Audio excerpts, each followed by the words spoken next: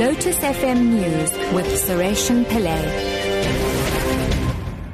3 o'clock, good afternoon. A scuffle almost erupted today between parents and an education district official at the Rudaport Primary School in the West Rand. The community is accusing government officials of putting their children's future at risk, saying they are not resolving their grievance over the appointment of the principal and her deputy.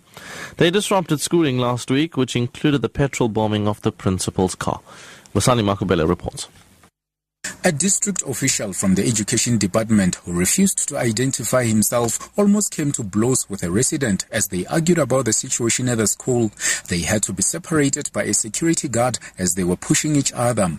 No learning has taken place at the Rudaport Primary School today following last week's disruptions. Some teachers as well as learners did not come to school, and as the learners left the school premises this afternoon, some of them confirmed that they did not do anything the whole day. Engine and BP filling station owners say they are losing thousands of rands a day due to the current fuel shortages in Gauteng.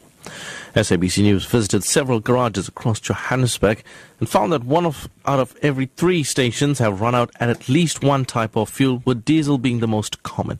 Jamie Swart from the Engine Garage in Empire Road in Auckland Park says they are currently losing more than 50,000 rands per day. We are losing sales on a daily basis. We are losing a lot of money. We are losing our clients. A lot of our petrol debtors have had to go to other petrol stations to fill up, which is quite embarrassing. And we need to give them service, and now we can't. We have not had any updates, so we have no idea. It's very frustrating not being told what is actually happening. Nobody can tell us an exact date. No one can tell us the problem. A joint meeting of parliamentary committees has expressed concern about the slow pace of digital migration after the deadline of June 17th was missed. Technical teams consisting of ICASA, Centec, the SABC and the Department of Communications appeared before the committees on the state of readiness for broadcasting digital TV. Communications Minister Faith Mutambi says they are working around the clock to migrate to DTT. That we are lagging behind. That's why we have doubled our effort, deploy a lot of resources, because it's our commitment to make sure that this project runs.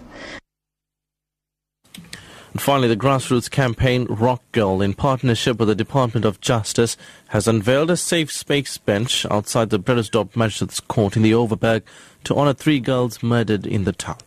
Founder of Rock Girl, India Baird, says they've constructed benches across the province in an attempt to create safe spaces for women and girls. The benches themselves are symbolic. They often have toll-free numbers, hotline numbers for organizations or government departments, the police, to provide services to victims of violence. But the benches are also inspirational. They're designed to encourage and inspire the community to protect its girls, but also, more importantly, actually, for these young women who are often seen as the most vulnerable, to be seen as also the most resilient. Top story at 3 o'clock. A scuffle almost erupted today between parents and an education district official at the Rudaport Primary School on the West Rand.